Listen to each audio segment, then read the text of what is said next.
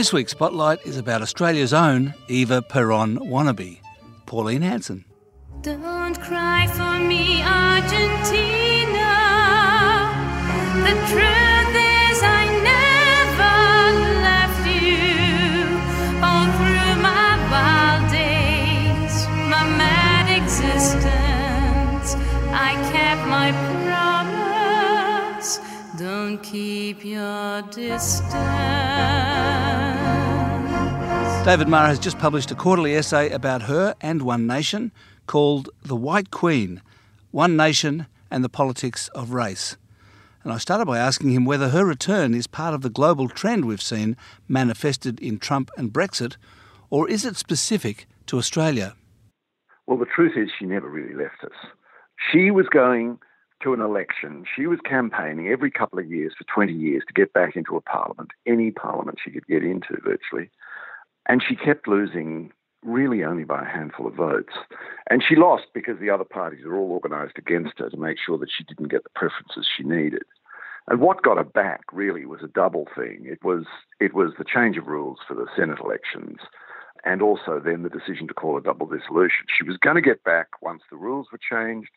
Because of the double dissolution, she brought a team of One Nation senators with her. But the context of it all is the deep disillusionment in Australia at the moment with the principal political parties. And I think that's much more important than comparisons with the international scene, with Brexit and with Marine Le Pen in France and with Trump. The pattern is there, something of the pattern is there, but nothing like the numbers. What's the real context for her re-election is a combination of deep pessimism about the future and real fury at the conduct of politics in this country. So how much of the coalition's base do you think has transferred to One Nation at this point? She doesn't create a constituency, she musters it. And yes, she's pulled away a few percent of the coalition's base. Look, it's probably about 6 to 7%, something like that. But the thing about Pauline Hanson, unlike the Greens at the other end of the political spectrum, is that when the votes go to her, they don't go back again neatly. Greens, votes go to the Greens, they go back to Labor. That makes the Greens have relatively little impact on day-to-day politics in this country. But with Pauline Hanson, when you vote, when you leave the coalition, and increasingly these days when you leave the Labor Party, she's a bridge to send the votes elsewhere. They move on. And that's what makes her dangerous. That was particularly for the coalition, a little bit for Labor, because it does eat into the base. I mean, there seems to be double that 6 or 7% in Queensland, and definitely more, according to the most recent polls, for over 50. So she's got particular constituencies, doesn't she? Both geographically and demographically. But I think the demographic shift has been misinterpreted. I think we're both talking about the most recent news poll. Yeah, that's right. And the party has always been strongly skewed to the old. And in fact, those figures that Newspoll have brought up suggest to me that there is an increased skewing to the young. A party that was an old person's party is increasingly becoming a party where the under 45s are willing to vote for Pauline Hanson. But certainly the geographic base of the party is incredibly strong, 16% in Queensland at the moment. It's where One Nation was formed. It's always been One Nation's power base, and it is so again. And, I think it's pretty clear what it is. It's education. It's education. One Nation voters, nearly all of them leave school before, they don't finish school. Hardly any of them ever go anywhere near a campus. They have qualifications. Lots of tradespeople vote for One Nation. But the most common pattern that unites the One Nation voter with the Brexit voter, with the Trump voter, is modest education. And Queensland, alas, has historically a pretty shocking record in education. Things have been fixed now, but it was always an education system that spewed people out young. Pauline Hanson herself left when she was 15, and her parents had done the same. And that's the common experience of most of the people who vote for her. And Queensland, alas, has really the worst education record in Australia. That, I think, is a strong reason for Queensland not only being her base, but Queensland being the incubator of some strange political movements over the decades. In fact, you point out in the essay that a lot of the voters are under 45, which tends to contradict what the news poll is saying about the base being also over 50. Look, it's just a way in which the news poll people, they've looked at that figure, which is a dramatic figure, but they've looked at it without the history. The history shows they're skewing younger now rather than older. Speaking of history, you remind us of the preference deal that was pushed by John Howard in 1998 in Queensland, which turned out to be a disaster, but it was in some ways similar to what happened in WA recently. Alan, it's made me think one of the things we don't look at enough in analysing politics is the power of forgetting. The lessons learned just get forgotten. And 20 years later, the same mistake is made. The mistake made in Western Australia is the same mistake made in Queensland in 1998 with the same impact, which was the Liberal Party does a deal with One Nation. One effect of this is Liberal Party voters are disgusted and go elsewhere. Another effect is that One Nation doesn't actually have the party apparatus to deliver on preference deals. Hardly anybody belongs to this party. They can't man polling booths. In Western Australia, Liberal Party people were handing out how to vote One Nation cards at a lot of polling booths because they just can't deliver on those promises. The other thing is that One Nation voters don't like to be corralled in this way. So the whole thing was a disaster, and in particular, a great setback for her. I mean, she got her members of the upper house. That was always what she wanted, and she achieved that. But she showed to her followers that she, like them, is just a politician. And for a person who claims to be a fresh face in the system, the anti-politics politician, it was a very revealing moment for her followers to realise that she was aiding and abetting a hopeless attempt to keep in power a spent Liberal government. She's now said she won't do it again. Yeah, well, in fact, since then, things have got a bit messy for the party. There are all these people leaving, and they've had this four corners about the plane and James Ashby. Things seem to be going badly, but then the polls seem to suggest that it doesn't matter. One of the things about this woman is that she can, at least for quite a long time, survive catastrophe, even humiliation, and she's a plugger. You cannot help admiring this woman's resilience and her self-belief and her determination to succeed. It's phenomenal. But since the West Australian election, as you say, she's come under sustained attack from candidates who left her, from people who no longer support her, from old organisers that she sacked, and from this inquiry about who owns that damn Jabiru that she flew around Queensland on the Fed Up tour. Remember that? It was the Fed Up tour, piloted by James Ashby. Who owns that plane? Who should have declared it? What's its status? And this is Do you know? I don't know the answer to that question. It will emerge, but... You referred to it in your essay as James Ashby's Jabiru. That's right. I do. I presume you thought it was. I did think it was. My information was that he owns it. He claims to own it. But at the moment, he seems to be unable to produce any papers to prove that he owns it. So that's back in the wash, that one. There's always, from the start, with One Nation, been problems about money, about whose money it is, where the money goes, what accounts it's in, what's the basis of it, where the public funding for her elections goes. She's received, since she first appeared in politics, about $7 million in public funding. Some of it to her party, some of it to herself.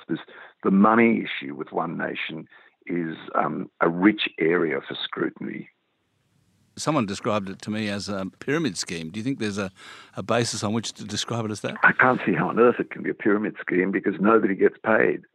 It's not as though... No, but in the sense that everybody who stands for it or becomes part of it has to contribute money and then they have to collect money from somebody else. Well, yeah, I wouldn't remotely call it a pyramid scheme. I mean, they are expected to fund their own election campaigns. There's a promise that if they get enough votes for public funding to come through, they'll get 3/4 of their expenses back.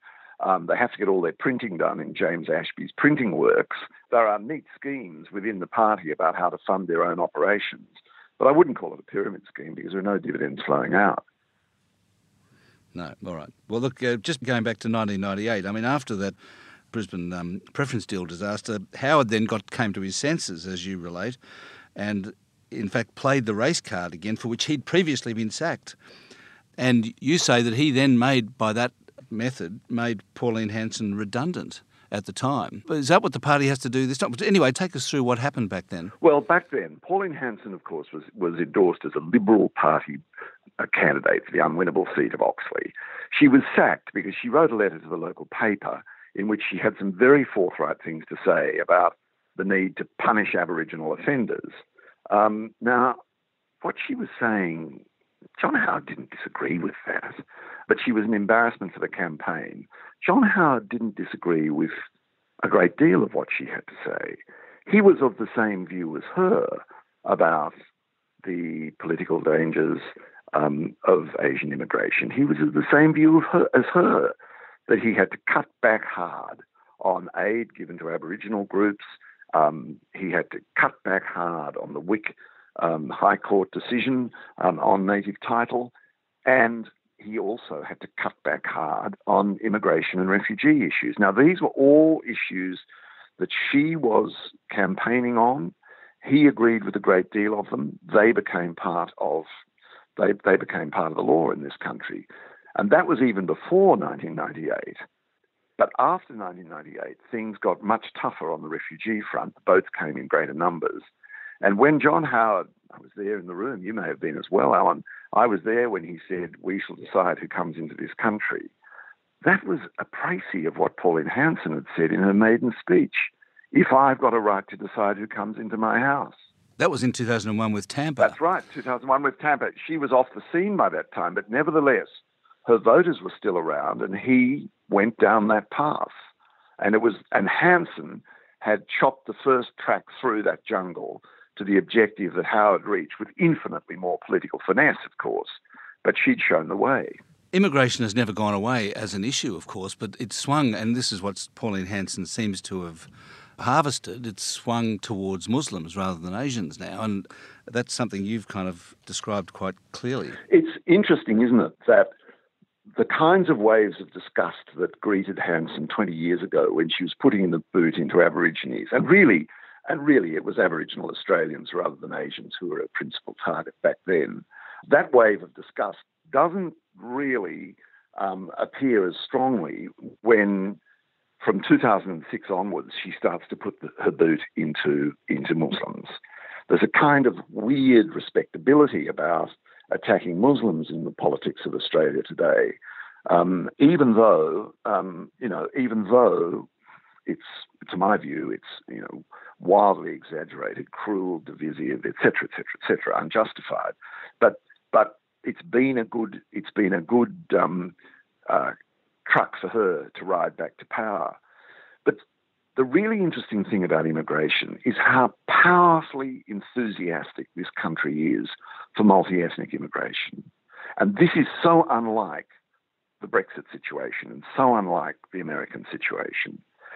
Gallup polls did a world survey a couple of years ago asking people what they thought about the scale of immigration.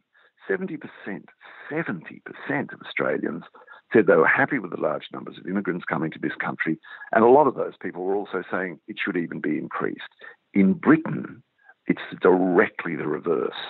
70% of Britons are furious with the levels of immigration. So she doesn't have that tsunami to ride. She is working the race angle in a country which is actually, for the most part, profoundly sympathetic to multiculturalism, to the size of the immigration intake, and to the changes that's bringing to Australian society. She represents the rump that doesn't. That doesn't give her anything like the voter power that the same kinds of campaigns are giving the Trumpists, Marine Le Pen in France, Geert Wilders in the Netherlands. The numbers are not there for her, and yet, she is getting so much out of the political system at the moment. That's, for me, the most interesting contradiction of this woman. She's a disruptor, but she's not a mighty popular force. Yet she's being treated almost as though she is. Well, in Europe, of course, Geert Wilders and Marine Le Pen are seriously described as maybe becoming the leader of the country. That would never happen. Wilders didn't, No. but there was talk about before the election that he might. At the moment, for instance, Marine Le Pen's support in France seems to be running at about 27, 28%, and Pauline Hanson's support in Australia is running at 10%. Now, that's a big difference. That's the difference between a remotely possible leader and a disruptor. Pauline Hanson is a disruptor.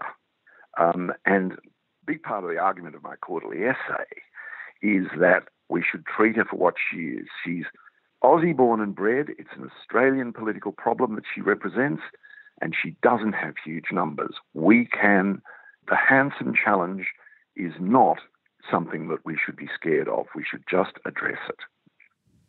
You're right that we shouldn't ask whether Australia is a racist country. The proper question is to ask what role race plays in our politics. Yes. So perhaps you could explain to us what that is. Well, I don't think... What's the answer? The answer, and this is what made me want to do the essay in the first place, I'd actually embarked on the essay some time ago before Pauline Hanson wandered back on the stage. Just like her, Alan, she always seizes the limelight. The good figures about this country's attitude to race are so good, and yet the politics of this country continues to skew towards those of us who are disturbed, unhappy, and in some cases enraged by the presence here of other races. And my view is that this is a dogfight for votes on the far right, which imperils centrist politics in this country. We're a centrist country. We're all, nearly all of us are somewhere scattered around the centre. And part, I think, of the reason why there is this historic disappointment with the way in which politics is being conducted in this country, part of it is the sight of political parties scrambling for votes amongst the Hansonites on the very far right of the National Party, on the very far right of the Labor Party, when the real strength of this country and its mood and its kind of character are all in the centre. And that's a big part of the purpose of this essay, is to argue that we should bring politics back to the centre. But what about the argument about 18C of the Racial Discrimination Act? How do we locate that in what you've been examining? Well, it's an old complaint of people like Hanson, and it's an old complaint of people out on the fringe, that the Racial Discrimination Act forbids them to speak their minds on race. Now, the evidence for this is extremely scant, but it's a strongly held belief. And this was taken up by the Australian newspaper, and so it's become several things. The battle over 18C is partly a press campaign. Part of the purpose of that press campaign is to wedge the left and to try this argument, which I think is risible, that the left are the natural enemies of free speech in this country. I've been writing about free speech in this country for 20 or 30 years. I know where the enemies of free speech are. And yeah, there may be one or two out on the left, but by God, that's not where the enemies of free speech are. And the third thing is it's also an appeal to the Hanson vote. And it's very interesting. There are several laws in this country which limit abusive speech about, say, the disabled or the old, or people like me, homosexuals. Nobody's complaining about those laws. They're only complaining about laws that restrict people's right to vent on race. That's what makes me completely confident that the central purpose of this 18C debate is to play to the far-right race vote in this country. And the danger of the coalition becoming involved in this, that a great chunk of the coalition vote is not Anglo-Australian-born Australians. The coalition is the natural party of successful families of Chinese and Indian background in this country. They are playing with their own future when they pander to the race vote in this way. And I was very surprised in the end that Malcolm Turnbull did his 18C gambit, because it's dangerous for them. And you will have seen, we all saw, that nearly every ethnic council in Australia came out against it. And they remember those things in the fringe electorates of the big cities, which are held by Liberal Party candidates. Do you think he was sort of consciously trying to do what Howard did back in the late 90s? To move into Pauline Hanson's territory? Yes. If he is, look, I don't know what's in Turnbull's mind in these things. I just don't think he has a strong strategic grasp of the middle distance of politics.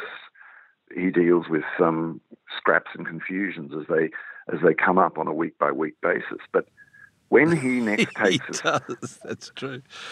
When he next takes Australia to the polls, he is going to have to defend a pointless gambit which he knew was going to lose, which interests a very small number of Australians. I mean, a very small number of Australians want to see these changes. I myself want to see a few changes to 18C, but very, very few people want this. And yet it makes a quite large constituency in this country fearful and distrustful of the coalition. I cannot see why he did it. Because, I mean, Tony Abbott really wanted to do it. And he listened to the wisdom of the party that said, don't, you will enrage so many people who are natural Liberal voters. And he pulled back, and Turnbull pushed on. The other part of the earth that has shifted since Pauline Hanson's first incarnation is social media. You pointed out something quite interesting, which was the percentage of voters who access the party website. And for the Liberals, it's 14%. For One Nation, it's 34%, which does suggest that that social media has become terribly important in the success of One Nation. It's now important right across politics, of course, but it's particularly important for One Nation. And without being unkind, that is an even higher take-up of social media if you consider that One Nation voters are a bit old and not necessarily, social media savvy, but they go to the website, and they go there because they get straight to her. She's not being interpreted through newspapers and television. She doesn't give very many newspaper and television interviews. They go straight to her. And what's fascinating for people like me who want to analyse what One Nation is really up to is to look at the posts that cause the most excitement amongst her followers. And I went through the whole mountain of material the 4 months before last year's elections to see what lit up One Nation, and it was nothing about economics. I mean, she very rarely says anything about economics. All this analysis that she represents a generation that have been left behind by globalization, etc. As far as I can see, that's rubbish. I mean, and she has no policies to address it. But out there on her Facebook, when she talks about race, immigration, terrorism, it lights up. That's really the centre of this party. There's a big protest element in it. People couldn't give a damn what she stands for. They just want to give the finger to the Liberals, the Nationals and Labor. But at the core of One Nation is just this obsession with race. I've been talking to David Marr, author of the quarterly essay, The White Queen, One Nation and the Politics of Race.